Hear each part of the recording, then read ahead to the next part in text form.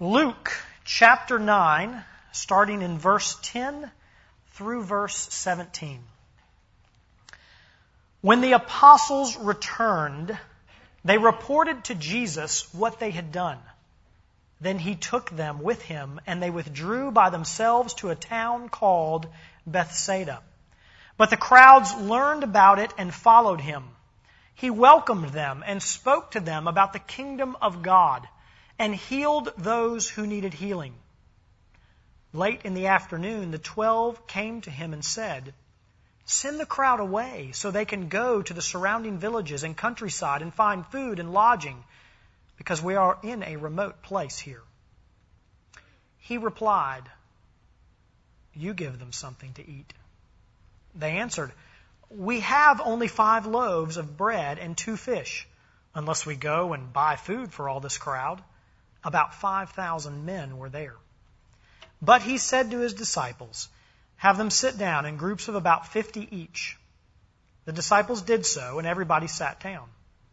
Taking the 5 loaves and the 2 fish, and looking up to heaven, he gave thanks and broke them. Then he gave them to the disciples to set before the people. They all ate and were satisfied, and the disciples picked up 12 basketfuls of broken pieces that were left over.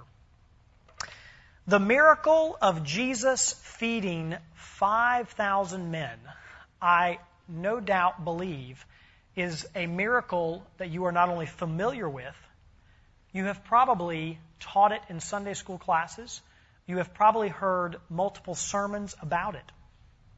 It is a very famous miracle. As a matter of fact, if you take out or remove or move it out of the group of miracles, the incarnation, the greatest miracle, God himself becoming man, and you take out the miracle of the atonement, of God satisfying what we owe.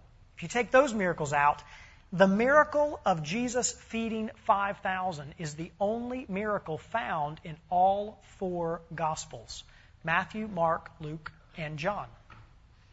Now, typically when this event, this miraculous event, is looked at and preached and dealt with, there's all sorts of thoughts and ideas that are addressed from the standpoint of 12 basketfuls being left over, 1 for each disciple, or questions concerning where exactly is Bethsaida, and was this in a desert place, or was it just right next to the town, or where exactly did this occur? Those are issues that come up. Questions concerning the actual number of people. The Scriptures reference 5,000 men. Much debate goes around, was there women and children also? And if so, could it have been a crowd of 10,000 or 15,000 or more that was present there? In the Gospel of John, there's one section of the Scripture that references after Jesus miraculously fed 5,000 people from 5 loaves and 2 fish.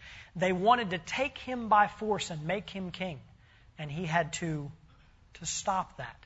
That's dealt with and looked at. Now, all of those issues, all of those questions are certainly legitimate and important and, to some degree, fascinating. But tonight, I don't want to focus on any of that. Really, my main focus tonight is not even so much on the multiplication of 5 loaves and 2 fish. I want us to focus on the disciples themselves and the interaction that Jesus has with the disciples. When we first begin looking at this account, we read in verse 10 a statement that demands a question. Look with me in verse 10. It says, "When the apostles returned." Well, hopefully you ask the question, returned from where? Where had they been? They had been sent out, commissioned by Jesus, given authority and responsibility by Jesus to move off into the villages in the surrounding countryside and to preach the gospel, to cast out demons, and to heal the sick.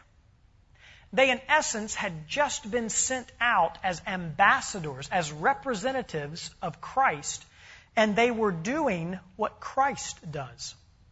Look with me in verse 1 through 6 of chapter 9. When Jesus had called the 12 together, he gave them power and authority to drive out all demons and to cure diseases. And he sent them out to preach the kingdom of God and to heal the sick. He told them, "Take nothing for the journey, no staff, no bag, no bread, no money, no extra tunic. Whatever house you enter, stay there until you leave that town. If people do not welcome you, shake the dust off your feet when you leave their town as a testimony against them." So they set out and went from village to village, preaching the gospel and healing people everywhere. It is that they have just returned from. And I believe that begins to set the context for what we see happen in this miraculous event. Now, Luke does not give us many details concerning what they had just experienced. He doesn't tell us a lot except that they were sent out to do that. However, the same section in Mark gives another detail. Don't turn there, but it's Mark chapter 6, verse 12 and 13. Listen to what Mark reports. It's the same scenario. They've been sent out as ambassadors of Christ. They went out and preached that people should repent. They drove out many demons and anointed many sick people with oil and healed them. Now, what we learn from that is that the disciples who had been sent out as ambassadors for Christ were successful in their mission. Think about these men for a moment. Fishermen, sort of your uneducated plain guys. And all of a sudden now, they are out in towns and villages proclaiming that the Messiah had come, healing the sick and casting out demons, just as we see Jesus do that. Now, Luke also does not give us any information concerning when they did come back and they returned to Jesus, and then they reported to Jesus. He doesn't give us any information about the manner in which the disciples are reporting their success. However, we do find information in Luke about a similar scenario. Flip over to Luke chapter 10 for just a second. In this section of Luke, in chapter 10, Jesus commissions 72 disciples to go out. Very similar commission. And in verse 17, Luke reports how they come back and report to Jesus. Look what verse 17 says. The 72 returned with joy and said, "Lord, even the demons submit to us in your name."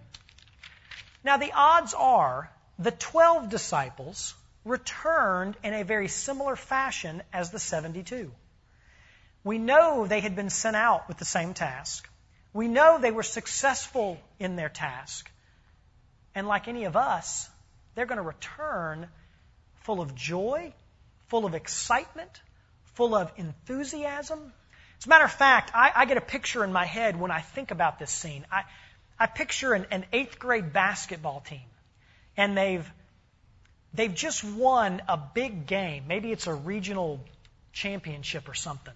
And they're in the locker room, and the coach walks in. And all these 8th graders are going to be uncharacteristically talking nonstop, telling the coach, "Did you see that play? Could you believe what Frank did? Da, da, da." Jeff, you probably experienced that somewhat, haven't you? They're going to be excited. They're going to be enthusiastic. They're going to be recounting and retelling, and all weekend long, they're going to be the big men on campus. That's very natural. Matter of fact, we can relate to that. We can relate to being excited and enthusiastic and full of joy when we've had the privilege of maybe in a relationship where we've ministered to somebody, or on a missions trip, or an involvement with some community agency, where we've had the privilege and the opportunity to speak the name of Jesus, to proclaim the gospel, to give biblical counsel. We get excited when we've seen success in ministry. That's normal. Well, undoubtedly, the disciples are in the exact same boat.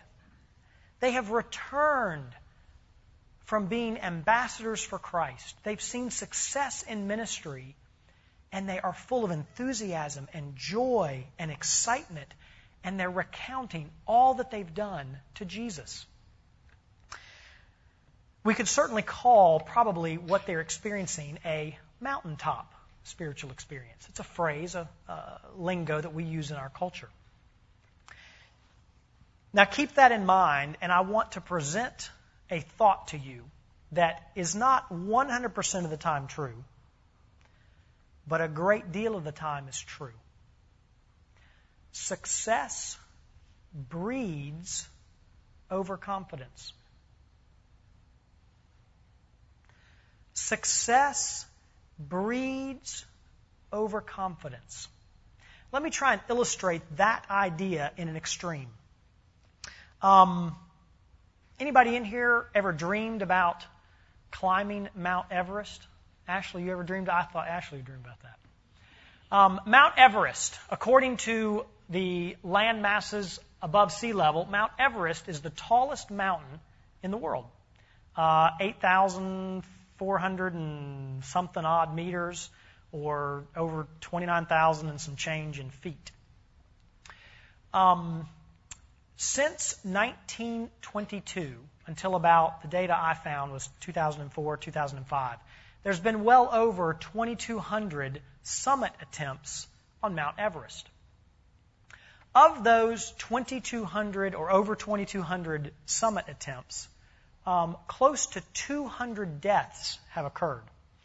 Now, if you do the math, that's somewhere between 8.5% and a 9% death rate for trying to get to the top of Mount Everest. 1922, in modern day record keeping, was the first year an attempt was made, and it was unsuccessful. It wasn't until, I want to say it's 54 or 56, Hillary and some other guy actually made the summit. And from then on, success has breeded overconfidence. Did you know that from 1922 until 1969, there were 24 summit attempts? From 1970 to 2004, there were over 2,000, or about 2,225. Notice the exponential growth that's been occurring there. Nowadays, it's all about how fast. Can you do it without oxygen? How old you are. Actually, May of this year, the oldest man summited Mount Everest. He beat the last oldest guy. A few years back, it was a Japanese man. He was 71. Just a few months ago, a 76-year-old man summited Mount Everest. There's actually a club. Actually, you may have known this. Maybe some of the rest of you did too. There's actually a club. It's called the 8,000ers. There's apparently 10 peaks over 8,000 meters. And there's lists. You can find them on the internet of who's actually done all 8,000. Who's done 4 of them in 6 months, or who's done this, or without oxygen. Success breeds overconfidence. There's pushing a 10% death rate, and yet we got people spending large quantities of money to get to the top of a big hill. Now, certainly, that's an accomplishment. But from the standpoint of all eternity, so what? Is it worth your life? In 1996, because of all the numbers of people trying to go, they had 15 deaths in one summit attempt. It's called a catastrophe. There apparently are pushing 200 bodies up there on the top of Everest, because once you die, nobody's getting you down. There's been all these ethical dilemmas, because people are going up to the summit, and you've got a small window to get there, and somebody's struggling, and they're like, see ya. Success breeds overconfidence. To me, Everest is an extreme illustration of us. We can conquer anything if man puts his mind to it. We can defeat any problem we have. We can handle the global warming or the energy this, or success breeds overconfidence.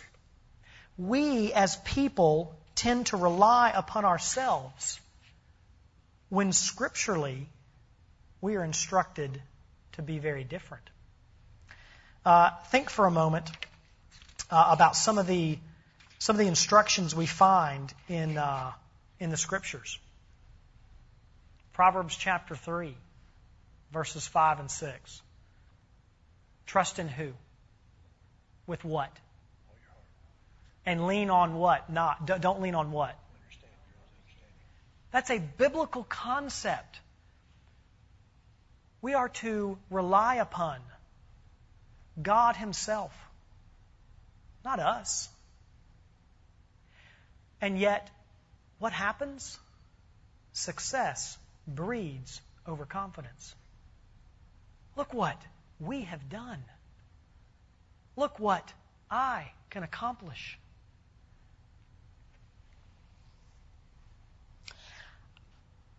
I'm convinced that I wouldn't go so far as to say the main, but a serious aspect of this miracle event, it's not about feeding 5,000 people.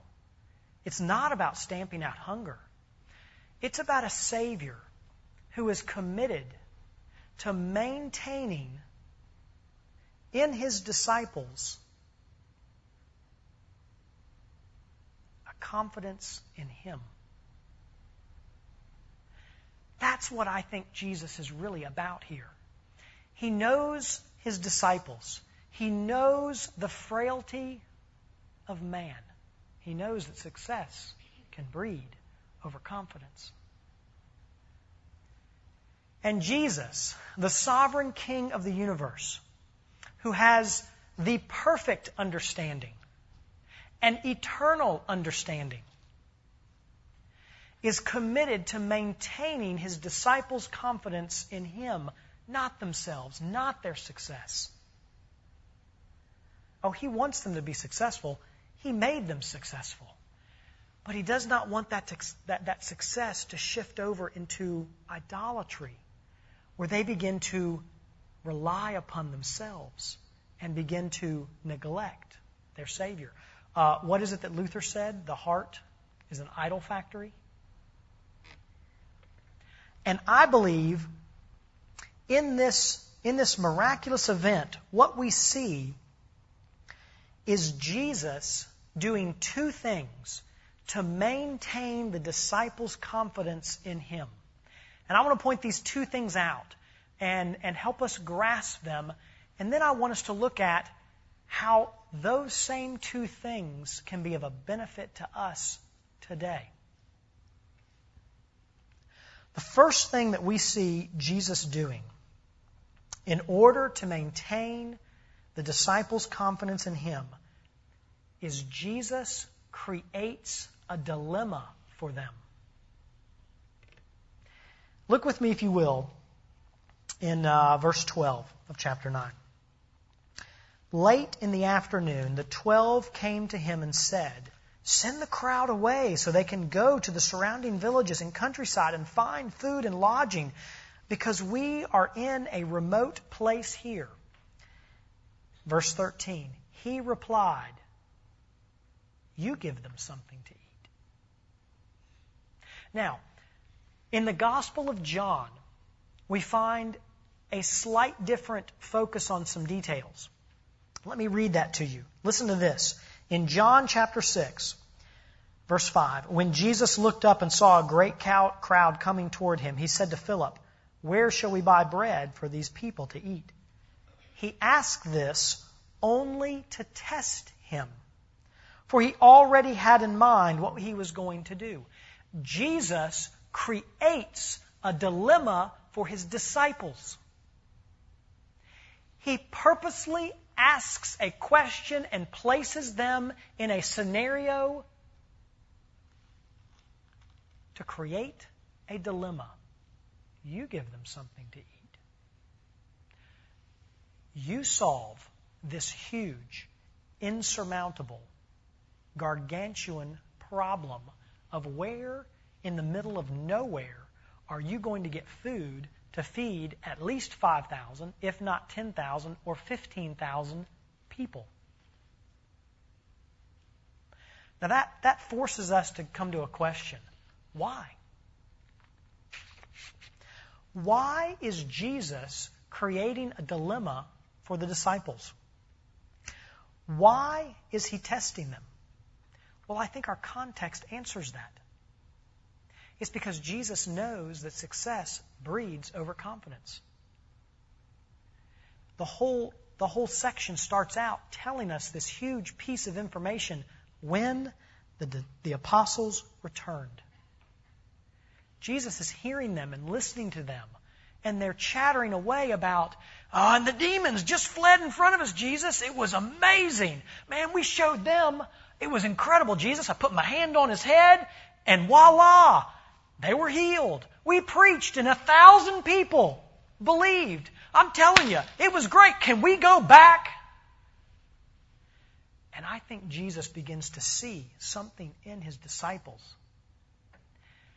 And so, out of his shepherding heart, out of his love and commitment for his people, out of his perfect understanding, out of his sovereign grace, he creates a dilemma.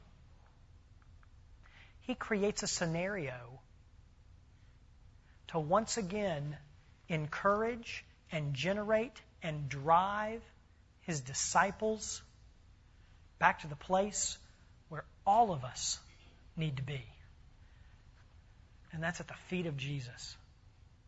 Understanding that every breath that enters and exits our lungs is a sign of his hand on us. All things are for him, from him, to him, through him. My brother and sister in Christ, I suspect you're like me.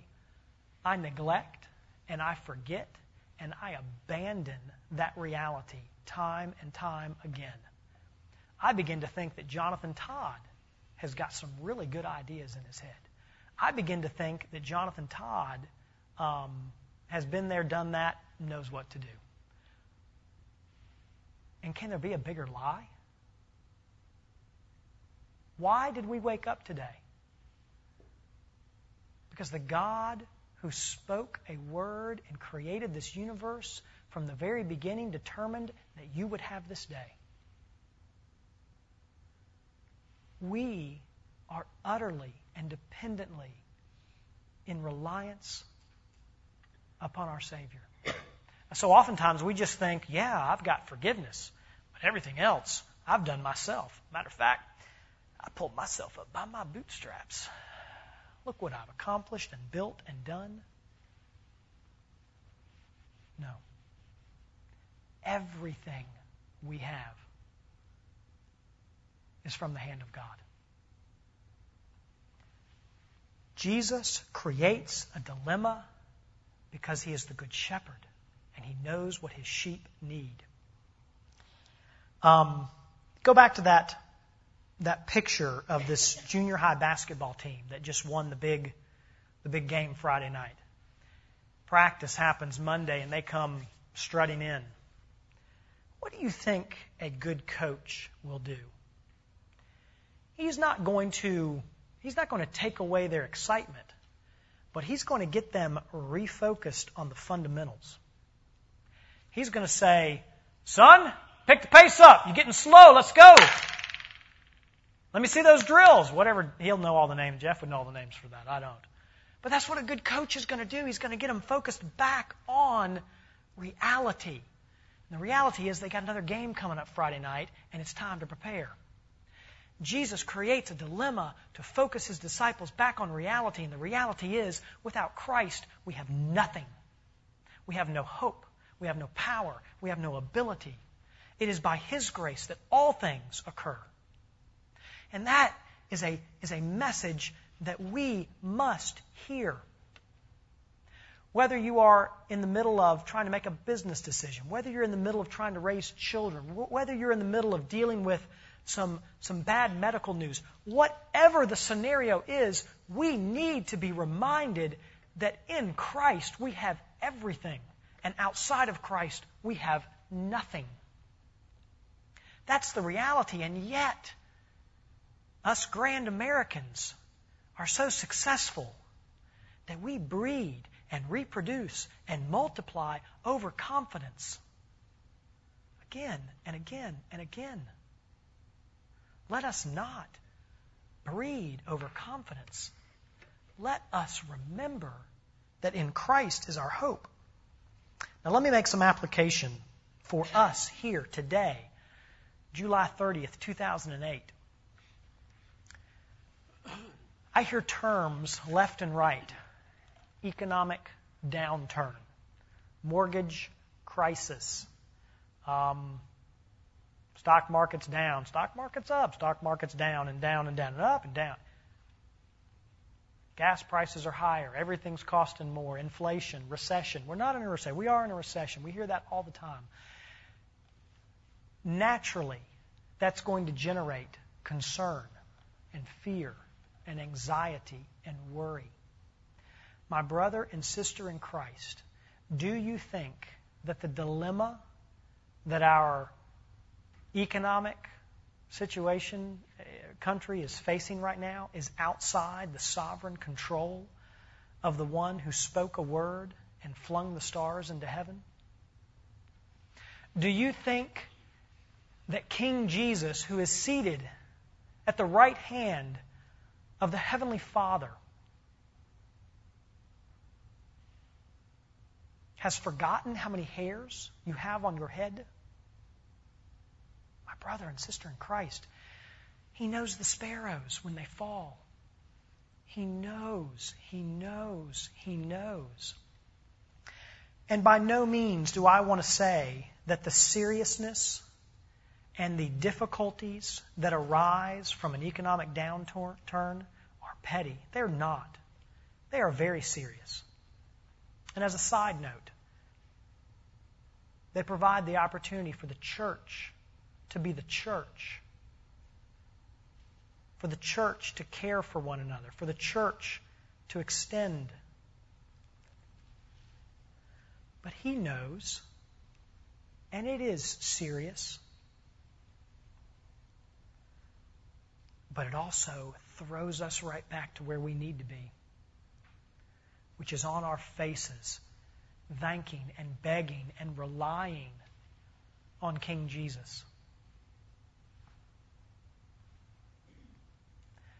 That, my brother and sister in Christ, is a mentality that will shock and awe the culture around us. When everybody is in a frantic fear, when there is a peace that does not fit the scenario. And I'm not saying pain-free at all. There will be pain. I mean, if what you see and what is occurring in the economy is true, we're all going to have to tighten our belt and won't do as much, and there'll be catastrophe within the Christian community. But let us not forget that King Jesus is aware of it. And let us not forget that the Good Shepherd, who has the perfect perspective and has an eternal focus, is developing in us what brings Him the most glory and the most joy, and what He will use to expand His kingdom. Now, we may not like the way He does it, but let us not forget what He does. Jesus creates dilemmas to maintain in His disciples a confidence in Him. Secondly,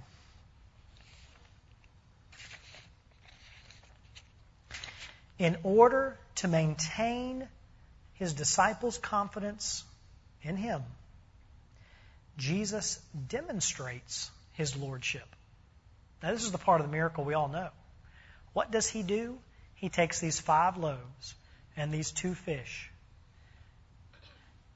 And whether or not He sits there and breaks them into chunks for, the 8 hours it would take to produce enough chunks to satisfy 5, 10, 15,000 people, I don't know. Whether or not He prays and you look up and there's a pile of fish 20 feet high, I don't know. The Scriptures don't say. But He demonstrates that He is Lord, not just over salvation, but He is Lord over the entire material universe.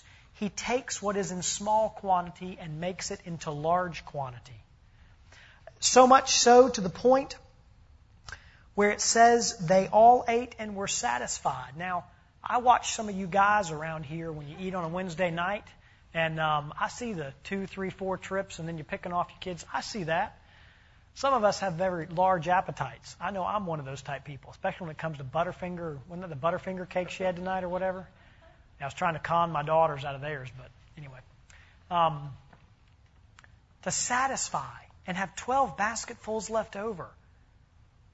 Now, the Scriptures don't say exactly the message he was trying to say, but I'll guarantee you one of the things he says is, I am Lord. I control all of the universe. You want these 2 fish to be 20,000 fish? 40,000 fish? Okay. They will be.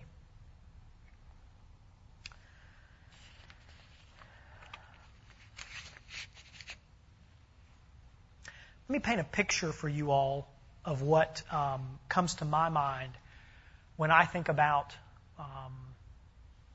maintaining a confidence in Jesus. And this to me is the picture where I pray I will be today, and I pray God will put me there again tomorrow. And I pray we as a church will be. 4, 5, 6 weeks ago, I made a trip with my wife and my 3 daughters and my mother and my father to see my last remaining grandmother. She's about to turn 90 in a few weeks, and I had not been a good grandson. It had been 5 years since I'd seen her. Yes, slapped my wrist. She lives in Sanford, North Carolina, which is south of Raleigh-Durham. That's where my parents come from. I've never lived in the state of North Carolina, and the closest I've ever lived to my grandmother is here. In growing up years, I was West Coast and Chicago and other places, but never lived near them. So it was time. I needed to go. So there's never a good time to make a 14-hour drive, but my mother, my father, myself, my wife, and my 11, 9, and 6-year-old daughter climbed into one vehicle. We left at 4 a.m. One morning, and we drove straight there. Side note, I'm very proud. My father was the one that had to stop and go to the bathroom most of the time, not my children. It was kind of funny. We had a good laugh about that. He finally said, I got to sit down and have some lunch because I've been telling my kids, grab a snack, go. We're in the car. We had it all planned out. I also got to say, my daughters did amazing. I was very impressed with them because we drove straight there, spent a day and a half, and drove straight back. Shoot me next time I start talking about that. But anyway, my grandmother is a spunky lady. She always maintains a good attitude. She speaks to everybody in the nursing home, and she's had multiple mini strokes and has a weak right side and is really kind of hunched over and basically is in a rocking chair or a wheelchair. And you would wheel her around the nursing home, and then we'd get her back to her recliner. Now she's spunky, and she still wants to do as much as she can do. She wants to try. She hadn't given up on anything. And I watched her one time move herself from the wheelchair to her recliner. And this was about a 5-minute process. She has you get her wheelchair right where she wants it in front of the recliner. She gets the things locked down. She gets her hands on the side of that recliner. And you kind of see her begin to psych herself up. And she gets herself up. And then, in an out-of-tune, scratchy, horrible-sounding voice, she starts singing, "Have faith in God! Have faith in God!" And whatever the rest of this hymn is. And she's just sitting there singing it, and then she makes that daring move and down to the recliner. And I watched her do this. And she looked up at me and she wiped the drool from her mouth because she's lost some of the muscles, and so she drools a bit. And she's got this grin, and she says, every time I sing that, he gets me in my chair. What a blessed place to be. What a horrible place to be. But what a blessed place to be. That woman, Evelyn Watson, understands her reliance upon Jesus. She ain't fooling anybody about nothing. She knows that she ain't got squat. She can't do anything.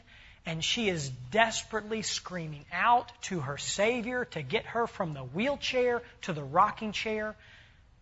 And that, my brother and sister in Christ, is the place we are to be moment by moment and day by day.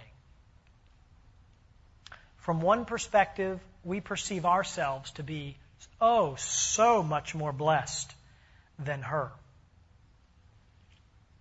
But from another perspective, I think she's the more blessed. I think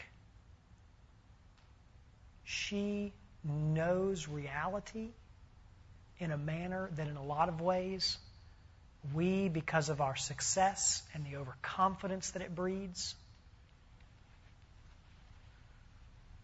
we live in a fantasy world. We think we're God. We're not.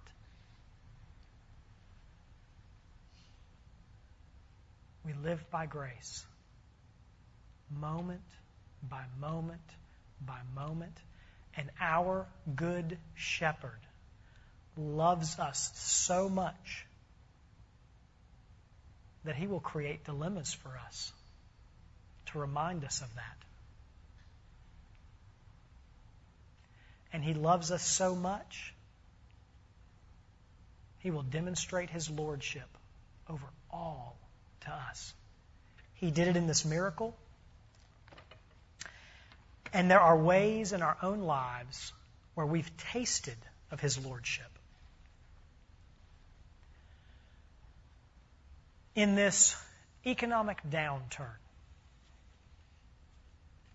I pray that he will raise up men and women and children who have an increased faith in him. And not just an intellectual faith, an experiential faith, whereby we see the hand of God demonstrating his lordship over all.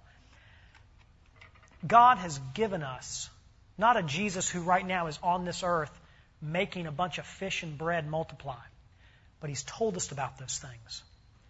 But each one of us also, I guarantee you, have stories and examples and events whereby his lordship has been demonstrated clearly in our lives. Had a conversation tonight about that.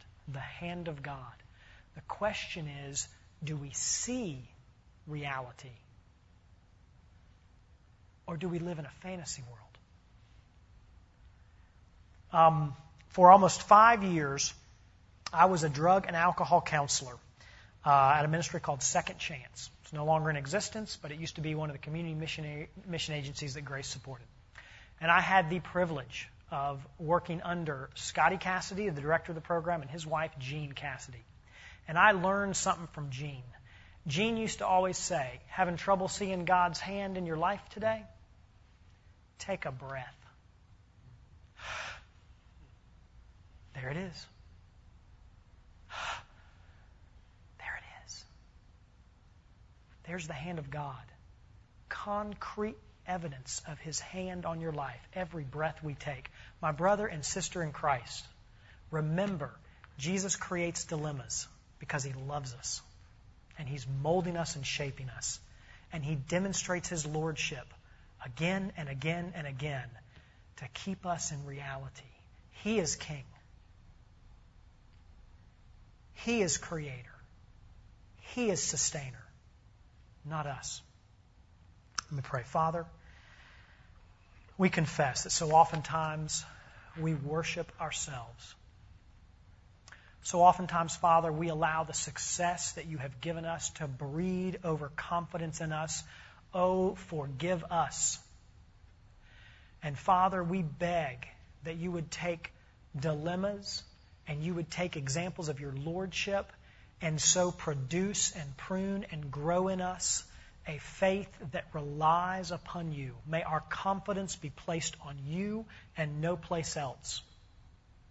And from that, Father, may you receive tremendous glory, tremendous worship out of your people. And would you give us the privilege of being used to proclaim to a pagan culture the beauty and majesty and lordship of King Jesus. Father, we do ask that you would take your word and you would not only pierce our minds, but cut our hearts. Go with us this evening, and Father, would you continue to demonstrate your lordship in our lives? It is by the blood of Jesus that we pray.